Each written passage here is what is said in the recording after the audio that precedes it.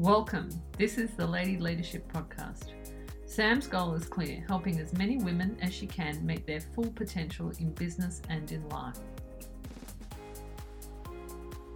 Hi, this is Sam McIntyre, and in this season of the Lady Leadership Podcast, I'm going to be talking to you about how to get the most out of your career, whether you have your own business, whether you work in corporate, or whether you're just starting out. Maybe you're finishing uni. So thanks for joining me, and I look forward to sharing all my tips and hints on how to fast track your career. Hello everyone, and welcome to episode 4 of Lady Leadership. I wanted to just start by saying apologies. It's been a couple of weeks since I've actually recorded a podcast. So this podcast is called Getting Back on the Horse, which I think is very kind of poignant for the current climate at the moment. So I want to, just hope that everyone's keeping well. I think, they're very uncertain times that we're going through at the moment. And if you're like me and you like to plan things, then, this can feel really very uncertain. And so just start by saying that I think in these times, you just need to dig deep and work through, really what can I do now? What can I influence, and how do I want to be, and how do I want to react? And then, I think kind of find a good set of people around you that can sort of help you navigate some of the issues that you're going through. So, this, as I said, this podcast is about getting back on the horse when times are tough. So it's probably, more poignant now than it has been.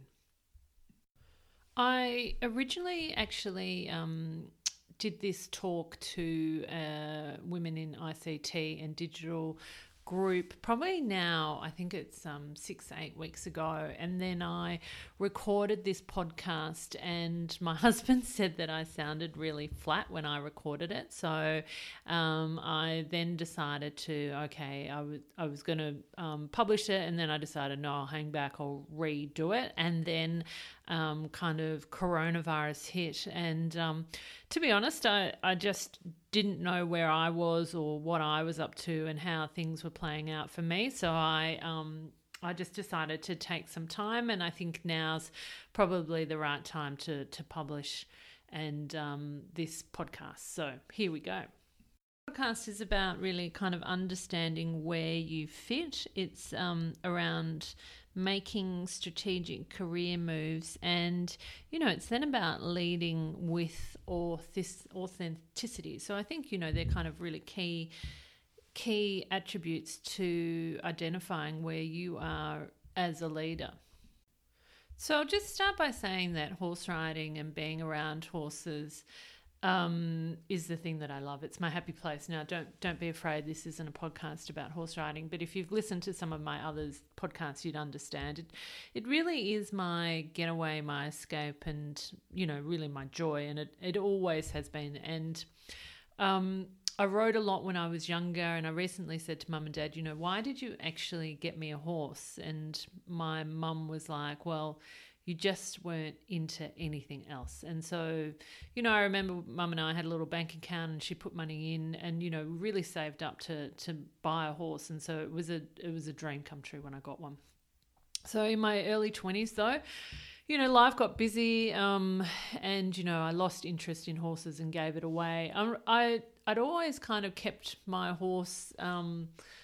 I'd met a great kind of group of girls and had a lot of support and around me. And, I sort of, in my 20s, I moved away from that agistment because I was working away from home, and, just really didn't kind of refine that, I suppose. So, and, it wasn't until I was in the countryside about 6 years ago and saw women my age and older riding, and I just thought, wow, I can actually have another go at this. So I had a couple of lessons. I probably should have had a few more lessons actually. And then, I bought a horse. And so I pretty much bought the same horse that I'd had when I was 14. She was similar height, similar look, same breed.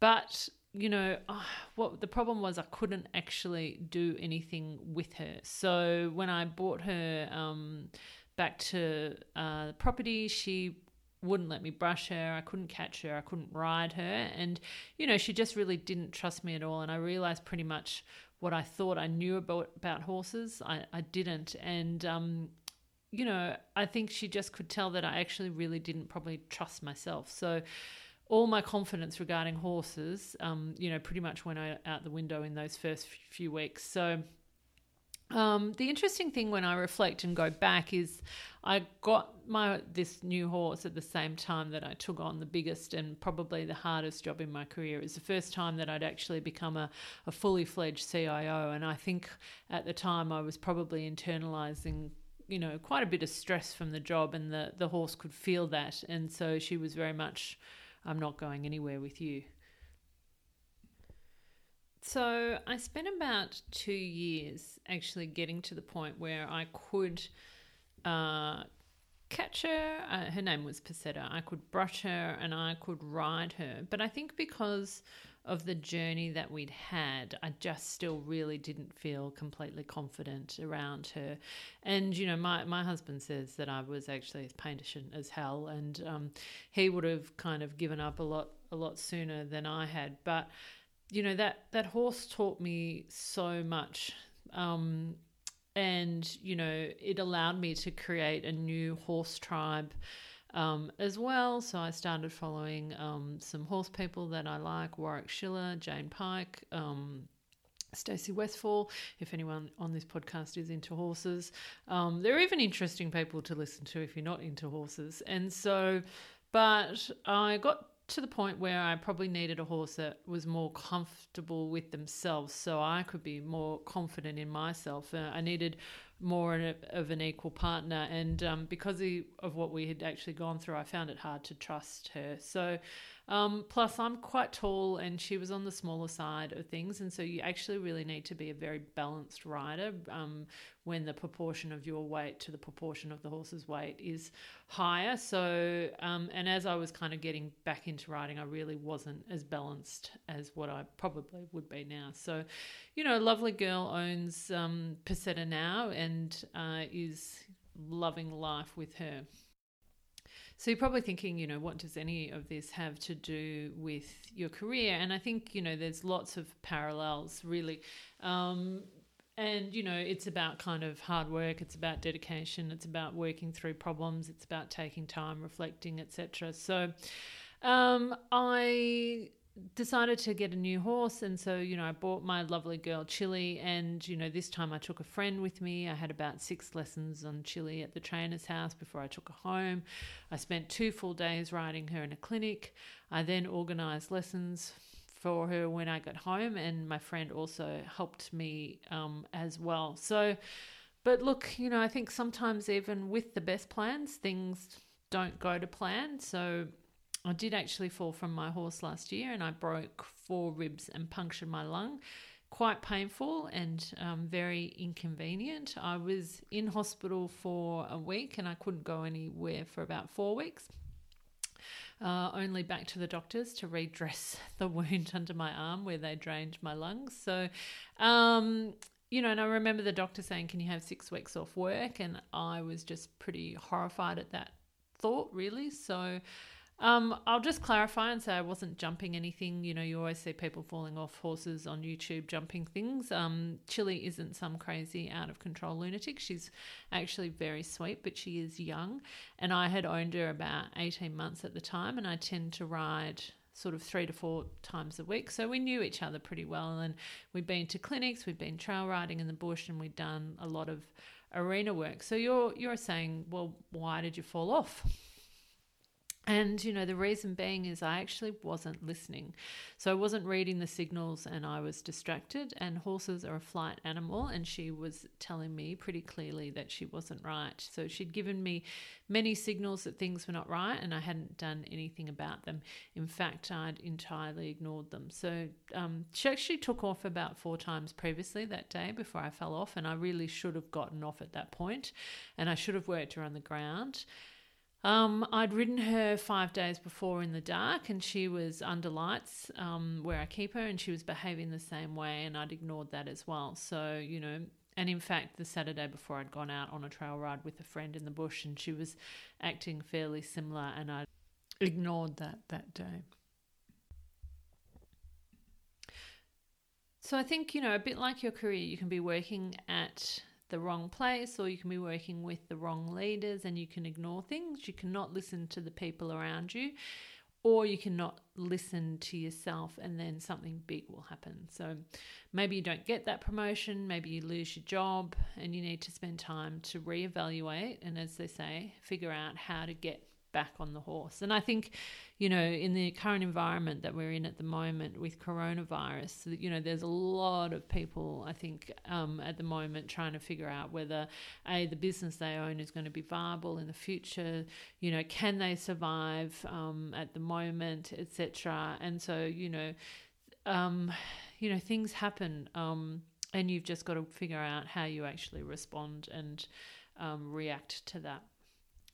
And I just wanted to say, my heart goes out to those people who are in that situation at the moment and are trying to, really work through those tough times. So, my thoughts and prayers are with you really at this point. So, understanding where you fit, what is important to me now was really not as important when I started my career. So, I certainly didn't start out where I am now, and, it really just was a job. So, I have to say I never really had big ambitions for a big career, and that evolved as my confidence grew over time. So I simply really wanted to get into a uni course, and I did, and I just scraped through with enough marks to get into an associate diploma of applied science at Vic Uni, and I didn't get into any of the courses that I actually wanted to do. I wanted to be a travel agent, and, the Associate Diploma of Applied Science in Computing, it was pretty much coding and maths. And really, I have to say, it was a bit of a shock for someone that had basically learnt to type at school. So I really didn't do so well that first year. But I tell you what, after 30 years in IT, I'm really pleased that I actually do know how to touch type. So it's saved me a lot of time over the years.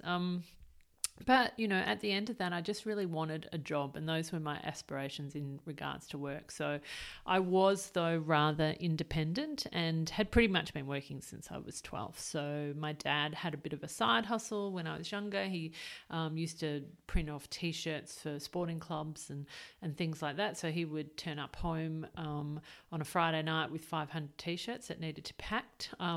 He did pay me for those. I think it was 10 cents or 20 cents a T-shirt. So it was, good money for a 12-year-old. And I then worked casually and then part-time at Target and a few pubs and a few restaurants as well. So I've pretty much been paying for my social life since I was young. So I think the thing is, I've always been good at work. I could do work. I've been good at getting stuff done. I was raised in a family where you really didn't say no to work. I was never allowed to ring in sick, and, I showed up always. So, but my life at that point was pretty much, if I wasn't at uni, I was at Target working. If I wasn't at Target, I was at the pub working. And if I wasn't doing that, I was kind of out with my friends dancing, and I was also riding my horse. So I had a lot of energy. During that time, my mum said to me, maybe you can get a job in the offices at Target, something to do with computers. So funnily enough, a job on their help desk came up. It was advertised in the tea room. So they were looking for someone that had a background in computer science, and they're also looking for someone that had worked at Target. So I fit the bill, and I actually got that job. I was pretty excited by that. I really loved working at Target. I really loved the community spirit that was in Geelong at that time. And, as I figured out that role and delivered, I then looked for the next opportunity. And I worked with some really wonderful, supportive women who were interested in me being successful and helping me. And it, seemed pretty simple, do my current job to the best of my ability, ask for feedback, and then what's the next opportunity. I still do that today. I wasn't as fussy over the years around where I worked, but these days I'm more focused on the culture, I'm more focused on the values of organisation and what an organisation stands for, and really how they treat their people, more than ever before. So I want to work with leaders that are interested in helping other people reach their goals, and I especially want to work for companies that do support women. I'm much clearer on what my values are and what's important to me. At the same time, though, I don't expect any company to be the be-all and end-all of my career and my life. I continuously like to learn outside my day-to-day job, and I've also created a couple of startup businesses, or had some side hustle, as they say. So I do, though, very much focus on what do I want to learn in this job or in this organisation. Is there a new skill that I want to put into practice? So in the last few years in my career, I've really focused around the digital space. And, I've gotten under the hood, so to speak, as to how everything works. And I've created, strong relationships with digital partners and, put myself into the work with the team and, and delivered through that. So I also created my own startup business on the side, which is called Beauty Finder, which is a marketplace for beauty professionals. And, it was something that I started a number of years ago. And, for me, there's nothing like starting something from scratch to actually test your skill set. So I'd say to you, like, how does this look for you? Like, how are you learning? Is there something that you want to get involved in, particularly at the moment, is there a new skill when we can't go out to bars and cafes? Is there a new skill that you could put into practice on the side? So, I very much also focus on what do I actually want to achieve or deliver at this organisation. So is there a piece of specific work that I actually want to make happen? So, where you're working, what do you actually want to get out of it? And, are you then asking for feedback on the back of that? I think what's also important is what you'll actually be allowed to achieve at an organisation. I don't hear a lot of people talk about this. And so I'm someone that loves change. I love finding a problem and solving a problem, and I love fixing it. But what I've learnt is that by doing this, sometimes companies and people don't really want true change. So sometimes it may impact on them too much, or they're not behind it. So I've learnt that you really have to make change within the constraints of an organisation. So for me as a leader and a senior leader, you need to, essentially run your race at the pace that the collective leaders of an organisation want to make change. So, these days I would rather make small change piece by piece. I find talking about big transformation often scares too many people. Lots of small change can really add up to big change. So we've talked about what do I want to learn at an organisation. We've also talked about what do I want to deliver at an organisation. And I think then it's also about as a leader, who do I actually want to impact at an organisation? So our jobs as leaders of organisations is to help our team members and have a vested interest in their success. And I do see this unfortunately overlooked by some leaders. And I think it's a good question to ask yourself, who have I helped here and how? So a few years ago, I worked for someone that said to me, I don't mentor anyone here and I don't want to favour anyone. And at the time, I was mentoring some of my team members who had asked to have a mentoring relationship, and he was suggesting that I shouldn't. So I have to say I was pretty disappointed by that. He said he didn't want to favour anyone. I'm always working hard to set people up for success, and often it's more than one person, and so that when I move on from somewhere that there is someone who can step in behind me, who can take over that role. And I think that's really important. As a leader, it's always front of mind of who am I going to help. I think though some people just need someone to believe in them and to give them opportunity to do great things, and kind of part the way for them to actually make something happen. I do, though, make my team members and particularly my direct reports responsible and accountable, and I'll push them as well, but I won't set them up to fail. So asking a team member to step in for you, say, for example, when you go on holidays, or asking someone to chair a meeting that they wouldn't normally do, for me, they're really kind of small moments that actually add up to really kind of big growth for those people. So, that's what I, really kind of, in terms of, understanding, where you fit, it's around that mix of what can you do somewhere, who can you help, how are you going to learn and grow, and, essentially, is that the right place for you? So in terms of then, making strategic career moves, as I talked about earlier, it was just, for me, it really started out as,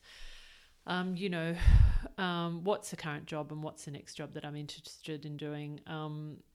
I've had a 30-year career, and I have to say I've sort of circled back and forth around roles. So, a little bit like a game of Donkey Kong. So I suppose, 2 steps up the career ladder, a few steps back, more steps up, a couple of steps to the side.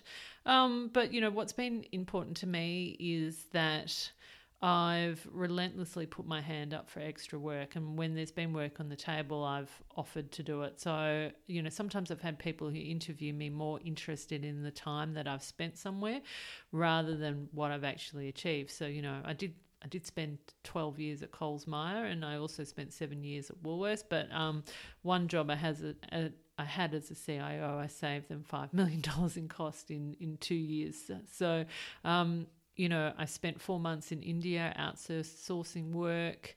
I worked on a large new warehouse project build in Turkey. I went to China 6 months when I was 6 months pregnant with my oldest son, setting up some new warehousing then. So I've really, put my hand up for those things. When I headed up IT for the fuel division at Woolworths, I spent 6 weeks in a petrol pump factory manufacturing plant in North Carolina. And, I also at one point consolidated 24 call centres into 2 when I was pregnant with my second son, also running IT for the fuel division of Woolworths. So I've always offered to do things. Sometimes people are a bit surprised by that. But, I think more importantly, though, I've always kind of made sure that my day job is covered as well. And so, it's not that I want to work on the newest shiny object. For me, it's just, if there's work to be done, then, I'm happy to do it. And, I just kind of really have a feeling that you fundamentally learn by doing. And so I'm always kind of excited by that. So, there hasn't been some kind of amazing plan in terms of making strategic career moves. There's been a lot of sidestepping. There's been a lot of going after work, and I am a very change, problem-solving type person. So I think it's, important to realise what your key skills are and then, what you'll be allowed to do. So, and I've been at organisations and, I can keep working at levels 1, 2, 3 and 4. But if I'm never going to get to level 5 and I want to reach my next goal, then perhaps, it's I need to go and do it somewhere else. So lastly, I'd like to talk about leading with authenticity. I struggle to actually say the word. I think it really kind of took some time. I think I kind of worked at a time when you didn't necessarily bring your full self to the office. So, in some of my roles, I've really had to feel as though I've had to downplay my personality. I love to have a laugh. I like to have a joke. I really like to have connection with people. I think having connection with people actually gets stuff done in an organisation. And I think you've got to have a relationship and you've got to have a connection. And so, but there were some places where it was downplayed because it really just didn't fit into the culture. And I have to say, the first part of my career, I was very work focused. And, since I've had my family though, and, settled into being a mother 10 years or so on, these days I really work on having my family as my first priority. So I remember when I returned to Australia and went into a big job with a big retailer, I really didn't share that I had an 8-month-old baby at home. I didn't talk about him that much. I didn't have any pictures of him on my desk. I didn't hide that I had a baby, but I also really wasn't promoting it. And the reason being is I just never wanted anyone around the table to choose for me without asking me whether I could do something. I had, over the years seen leaders make assumptions on behalf of others. And so I just didn't really want that for myself. So these days, though, I really do bring it to the office. I share my stories and funny things my kids have done or said and, what I did on the weekend. And, I just want it to be a bit more than being a job these days. And we all have days that aren't great. We all struggle sometimes, and I want to show that, and I also want to share that. It doesn't lessen my role in the organisation. It doesn't lessen my care to the organisation, and I'm not slacking off by having a chat with someone. I'm creating a relationship in the workplace in order to get things done. So how about getting back on that horse, you might say? So, we're really well versed with things going wrong in IT. It's what we do. And, literally getting back on my horse was something that I really struggled with after my fall mentally. Though I took the time to understand what happened, I came up with a good plan. I asked for help from people that I know and respect, and I tried some things and I took it slow. I did a lot of prep work on the ground, keeping myself safe. And then, I dug deep and finally put my foot in the stirrup and swung my leg over the horse, whilst in a pretty small corral wearing a rather thick safety vest. So horse riding is about training, hard work, consistency and trust. And I have to say it's still a work in progress, and I'm not back to where I was with my horse. But like playing that game of Donkey Kong, I'm moving through the stages, just like your career. So I just wanted to wish everyone the best at this time. If you need some help, by all means, reach out to me via LinkedIn or via my email. My email is sjmcintyre1@gmail.com. If you need some help or need some advice or just need a friendly ear, by all means, reach out. And stay safe. And, I wish you all the best over the next coming months. Cheers.